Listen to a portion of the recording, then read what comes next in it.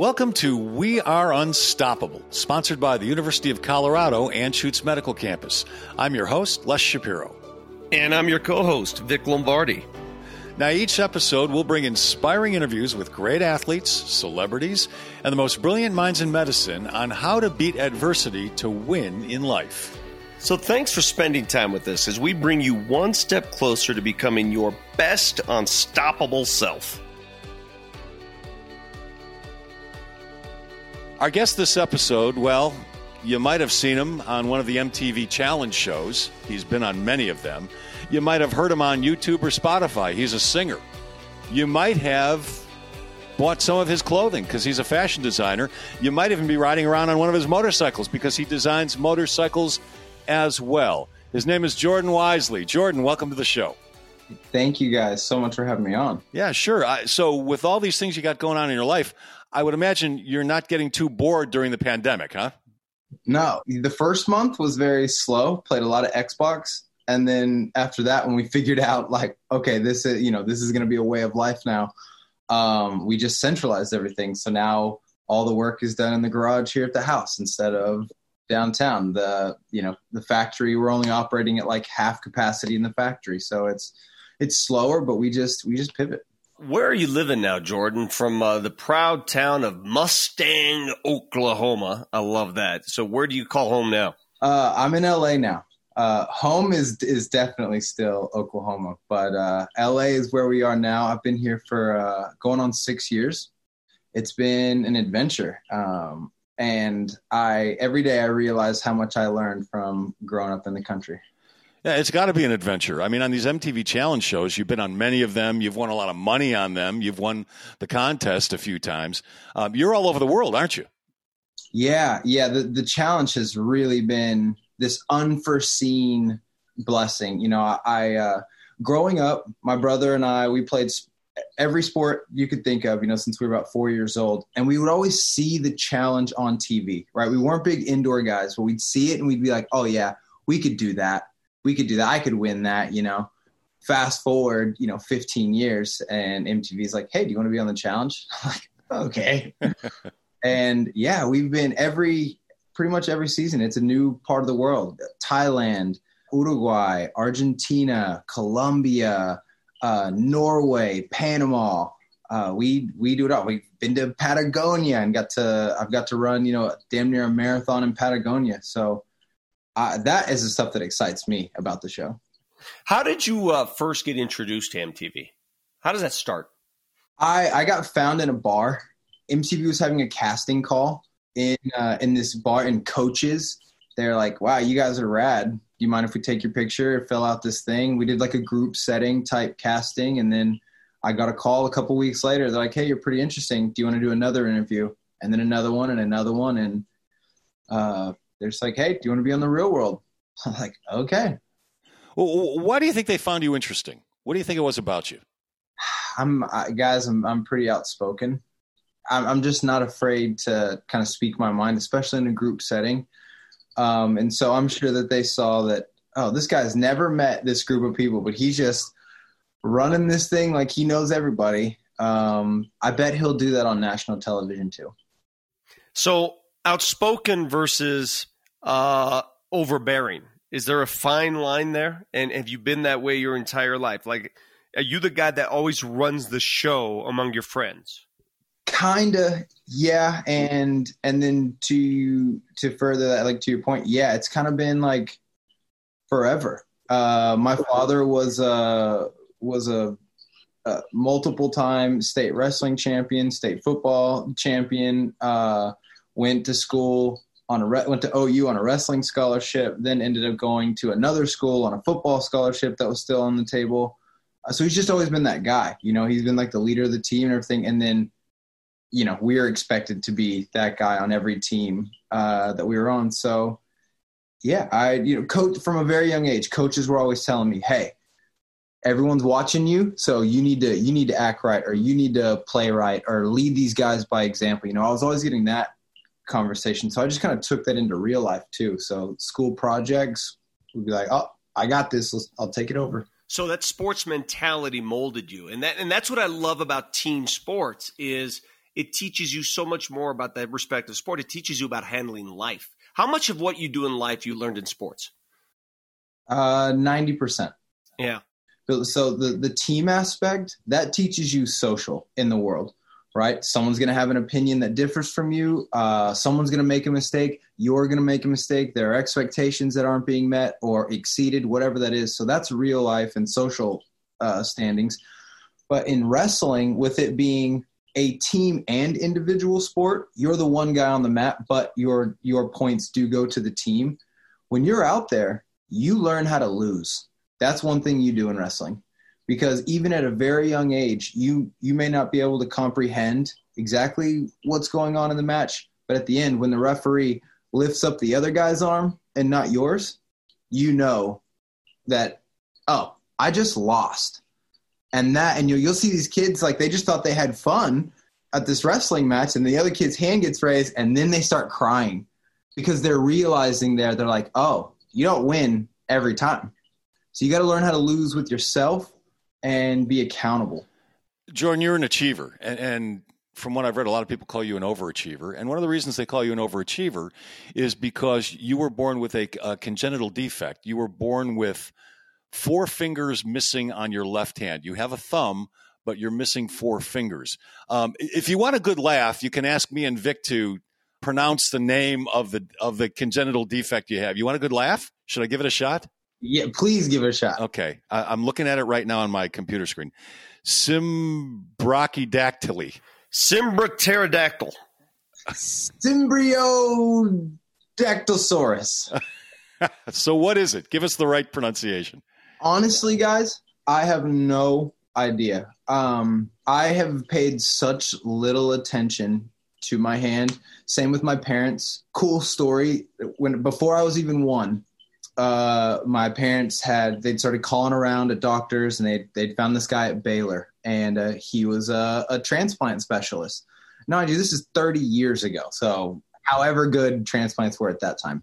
And he had figured out this surgery that I'm going to take some bones from his foot and put them in his hand, and basically give me like a longer pinky on this side, so I'd be able to kind of grab more than what I can.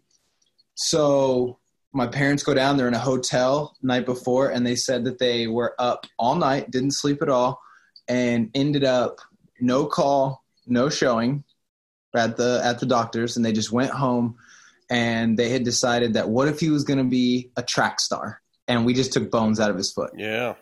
So from that point on, they were very upfront about, hey, any question you have, ask it. You want to know something from a doctor, you let us know. They were very like, hey, they would show me this, like, hey, this old man blew his hand off with a firecracker, and they just transplanted another hand. It's there. So if you're ever interested, but I realized that the human body is so good at adapting. Ridiculous. We are the most sophisticated machines on the face of the planet. We can adapt to anything.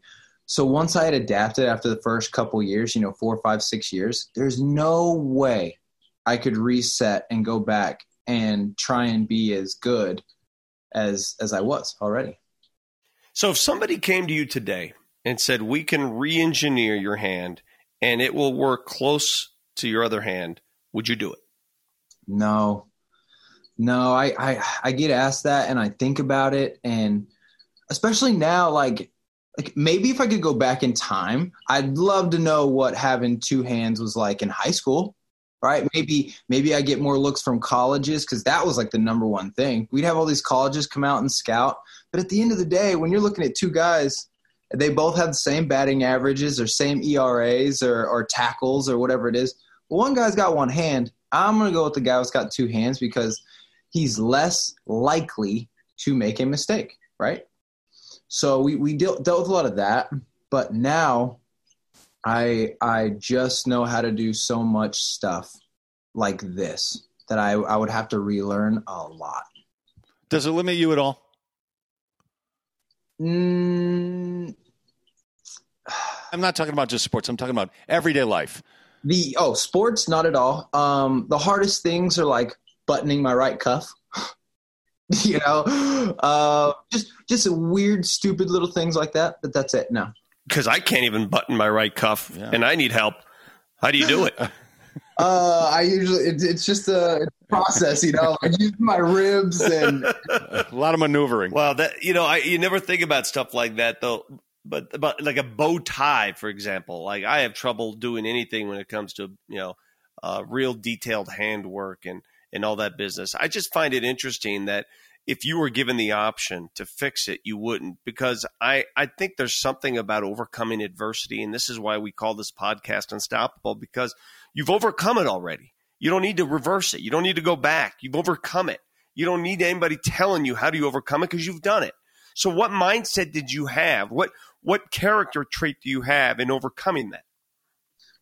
Perfect. This is the number one thing that I think that my hand has given me.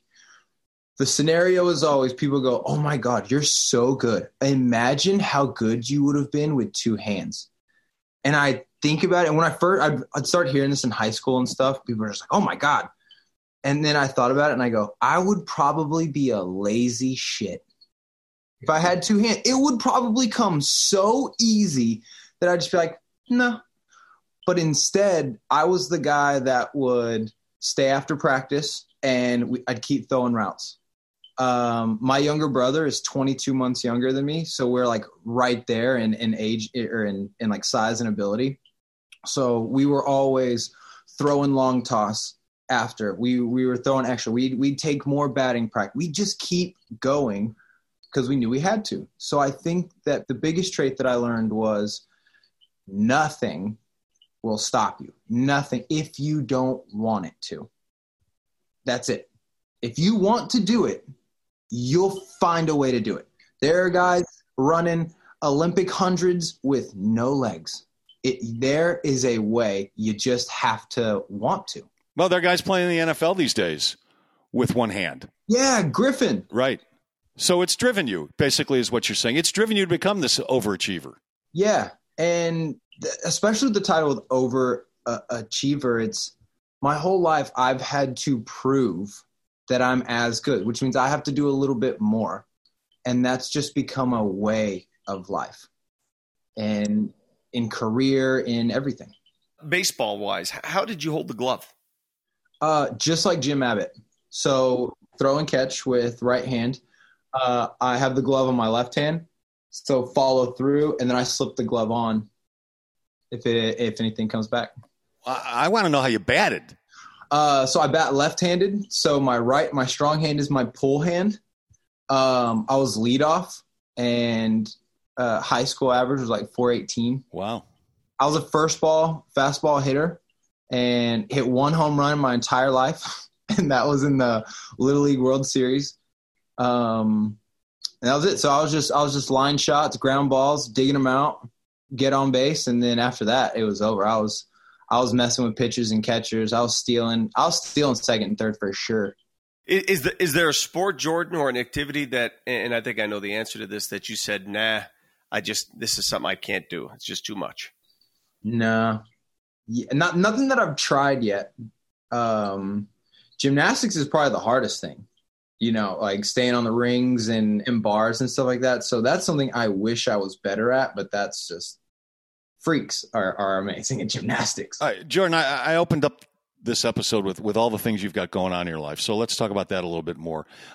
Tell me about the next challenge you're on, and tell me also where we can find your music, because you and your fiance, Tori Deal, who also has been a regular on the MTV Challenge shows through the years, you guys sing and you sing together. So what's going on in your life right now? Been busy. We've been filming a lot. I own a production company, and so we've been doing a lot of shooting in quarantine. Well, you're also going to be in a couple of motion pictures that are coming out soon, correct? Yeah, and it's super. I'm really excited because Jesse is working on. He's doing the music and composition for a feature film that we have coming out. For those who don't know, Jesse is my son. Oh yes, Jesse Shapiro, and it's been really fun learning that process with him and those guys just showing us everything in the studio. But, Tori and I, we met on a challenge. And when you're on a challenge, they take everything away from you. It's pretty much minimum security. White-collar prison is really what it is. You get your 3 meals a day. You get a bed, but you get no books, no magazines, no reading material whatsoever, no phones, no music, no internet. You get one phone call a week for 10 minutes. So when you're in the house, you really have to entertain yourself. So we would start singing. We just sing all the songs that you can remember, and we just sing out by the pool. And that's how Tori and I met. And she had done music before. So then once we got back to the States, she was like, hey, we should do this. Do you want to come to the studio with me? And so I did. And then I've known Jesse and Rob and those guys. They're our producers here. And I've known that they've done music. I've just never known that I was musically inclined. And so they were just like, yeah, come to the studio. Let's record something. And that was a year or two ago. Are you an LA guy now, or would you ever consider going back home? Small town Oklahoma? Oh, the ultimate goal is to have my compound back home. I want the horses over there. I want the motocross track over here. I want a baseball backstop over there.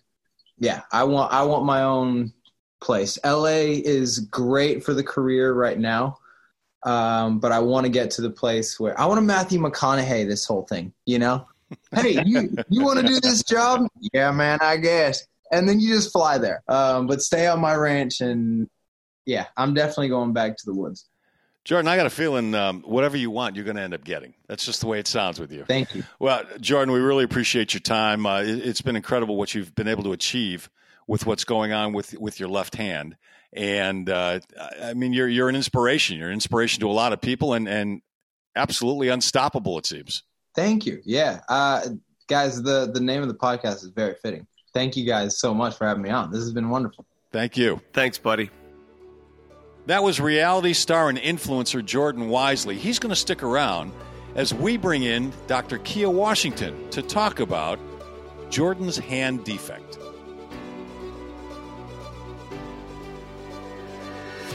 We Are Unstoppable is sponsored by the University of Colorado Anschutz Medical Campus. Les, when I got hit with prostate cancer, it's the first place I turned to because I know the Anschutz campus, they really delve into breakthrough technology. If there's something new on the horizon, I know they've got it. And I was hit with lung cancer, and that's where I get treated as well, at the University of Colorado Anschutz Medical Campus. They've got me up and running. They've made me unstoppable. Les, they've made us unstoppable, and they're located right here in the heart of the Rocky Mountain region.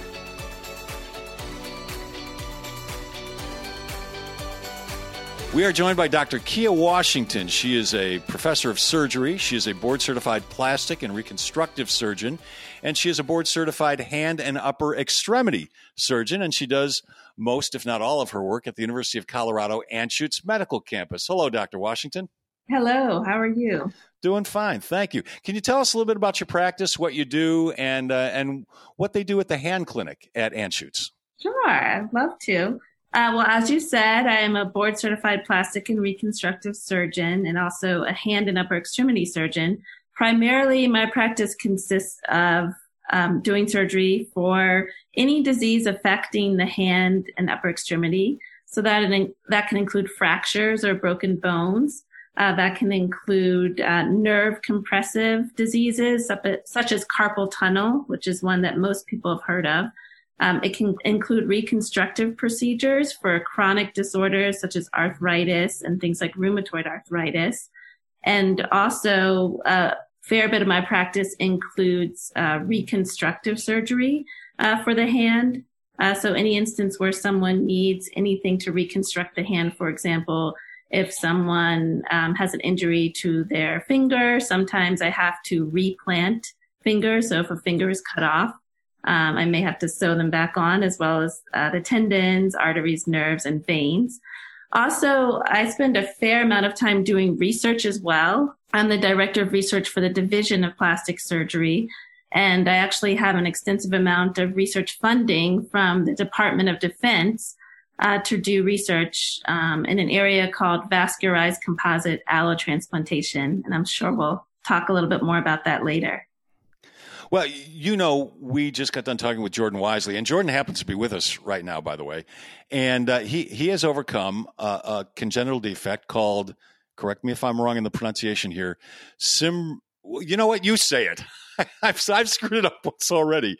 Symbrachydactyly? Yes. All right. Yeah, and he's refused to have his hand surgically repaired because he's never felt he's needed it to get through life. He's been quite the achiever. He's accomplished a lot. What can you tell us about that disease, that defect, I should say, and how it's treated, and if it's treated based on your experiences? Right.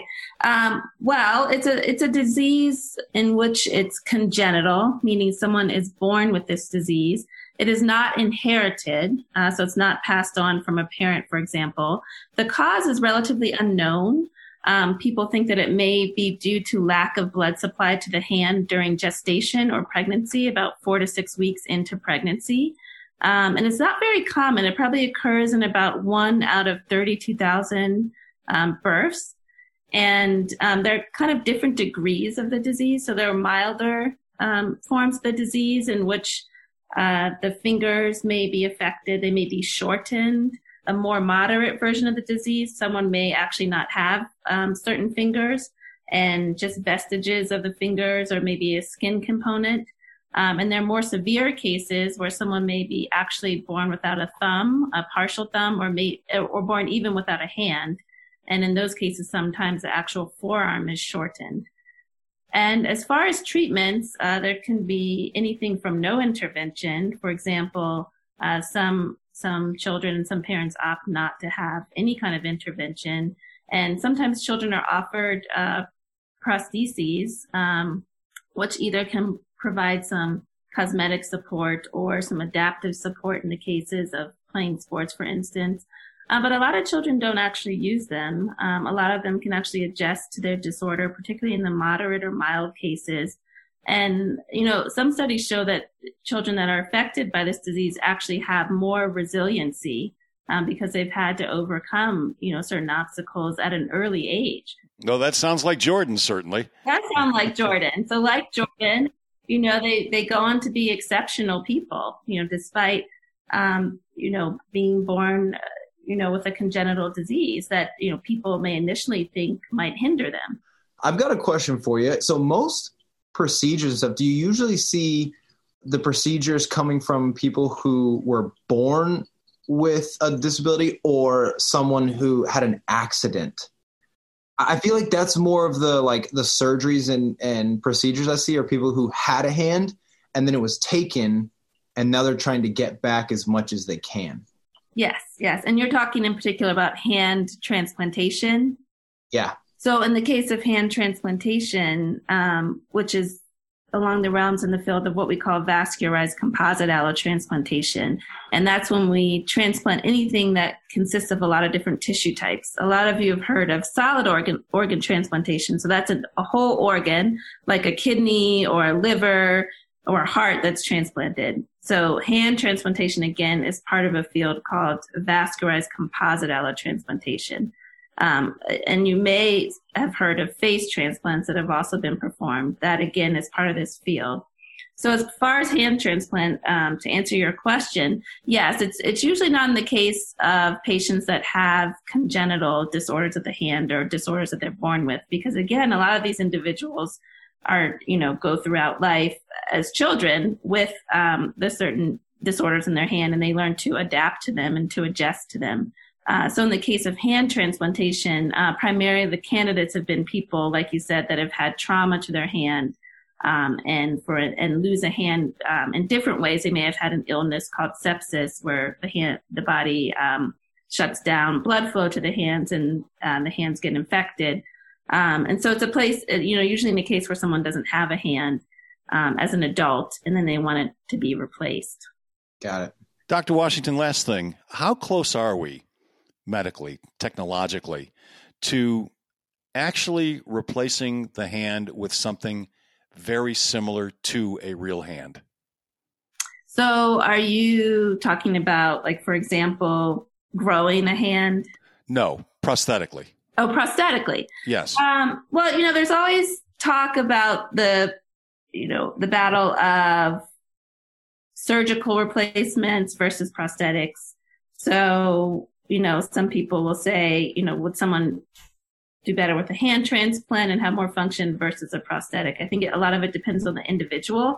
And I think, the military has made a lot of advances in prosthetics for hands, particularly in the case if someone doesn't have a hand. I think it's harder to develop functional prosthetics for someone that has part of a hand, for instance. They're just not as useful. A lot of patients find prosthetics to be heavy. And so sometimes a lot of people don't end up wearing them as much, particularly in the case if they already have a functional hand. But prosthetics are very useful, in particular for patients that are missing both of their limbs, for example. And there are a lot of good prostheses, particularly that are used in veterans, that enable them to have decent function with their hands. Particularly the biggest function would be to grip things or to hold things, but also pinch between your thumb and your fingers to pick up things and do kind of fine tasks. So we do have prosthetics for those, and they're always trying to advance the field. So it's always this battle of, how far will hand transplant get to the point where, it will be an option to replace the hand. It already is, but, to optimize that. Or, will prosthetics kind of win the race? And, to this day, we don't know. So I see the hands that work, right? How does that, because I've never had fingers, right. But in my mind, because I know how to I know what I'm squeezing and contracting in this hand. In my left hand, I feel like if it was there, I would be doing this right now, right? So I feel like if there were something that were sending signals, is that a possibility? Is that something that's being worked on? That because I see there's hands that move and people move them with not their minds, but their nerves, right? Yes, yeah. There are researchers currently that are working on prosthetics, particularly that connect to the nerves and the muscles in the upper extremities to move your prosthetic just like a hand and starting those connections to the brain. So yes, that definitely is happening right at this moment. And that's not my particular area of research, but there are researchers that are doing that. And I think, we've made just tremendous progress, especially in the last decade. Dr. Washington, really appreciate your time. It's been enlightening for me. Jordan, has it been enlightening for you? Yeah. I as someone who's lived with it, I've never dove into, what it is, what it affects, the how do you fix it? How do you add on to it? It's just been something I've powered past, but it is very interesting to hear all this. And I'm seeing, obviously with social media, I can see these advances. So I just wonder, what does 5 years hold? What do 10 years hold for my best friend? He lost his leg in high school. He has a prosthetic now leg. What does the future hold for that kind of stuff? Yeah. Well, what are some of the breakthroughs? Well, in particular, as far as surgical breakthroughs that I'm interested in, again, in the field of vascularized composite allotransplantation, being able to transplant a hand or upper extremity and, provide that function. I think we've made so many breakthroughs in immunosuppressive therapy. So these are drugs that are used in transplantation that enable us the body not to reject a transplanted part from another individual. So we've made several advances in that. And that has really enabled us to perform hand transplants, face transplants. They've even performed penile transplants in a couple of individuals. They performed uterine transplants. That's another example of advances in the vascularized composite tissue allotransplantation surgical field. And actually, those have resulted in live births. So I think, surgically, we continue to advance our surgical techniques and skills, as well as the drugs available to do these things. I actually I have funding, $6 million of funding from the Department of Defense to do work in eye transplantation, of all things. Whoa. So we are actually, this is not done in humans yet, so I don't want to start that rumor. But we are working in small animals, and we have an eye transplant model in a rodent where we take the face and an eye from one rat and transplant it to another rat. And then we're studying ways, of course, to return vision. We have not accomplished that yet. But we are working on ways to restore vision, to make sure that the eye maintains its vascularity and that it preserves its integrity during the process when it's without blood flow, which is called the ischemia time. So we're currently doing that in small animals. And it's really interesting because it just combines, all very interesting fields in terms of nerve regeneration, trying to regenerate the optic nerve, which is a nerve responsible for sight. We also look at cortical reintegration. How is the brain going to adapt to a transplanted part or a transplanted eye? We already know from hand transplant that the brain is able to remodel. It's always thought typically or stereotypically that the brain really as an adult didn't have the capacity to remodel.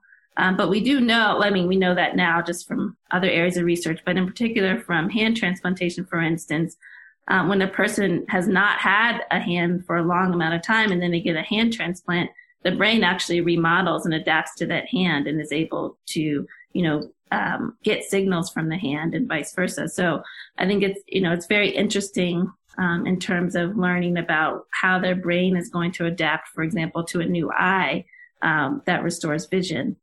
So it's a lifelong project of mine and just really keeps me interested in addition to the clinical work that I'm doing. Yeah, it's fascinating. Dr. Washington, really appreciate your time. That was great stuff. Thank you. And Jordan, appreciate you hanging around and talking to the doctor with us. Yeah, thank you, Doc. Thank you very much. This is some cool stuff. I can't wait to see what you developed in the next couple of years. Thanks. It was great to meet you. Thanks for listening to We Are Unstoppable, sponsored by the University of Colorado Anschutz Medical Campus.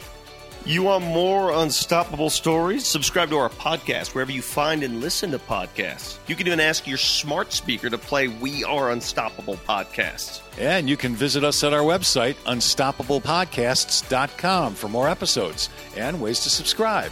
That's unstoppablepodcasts.com. Subscribe today.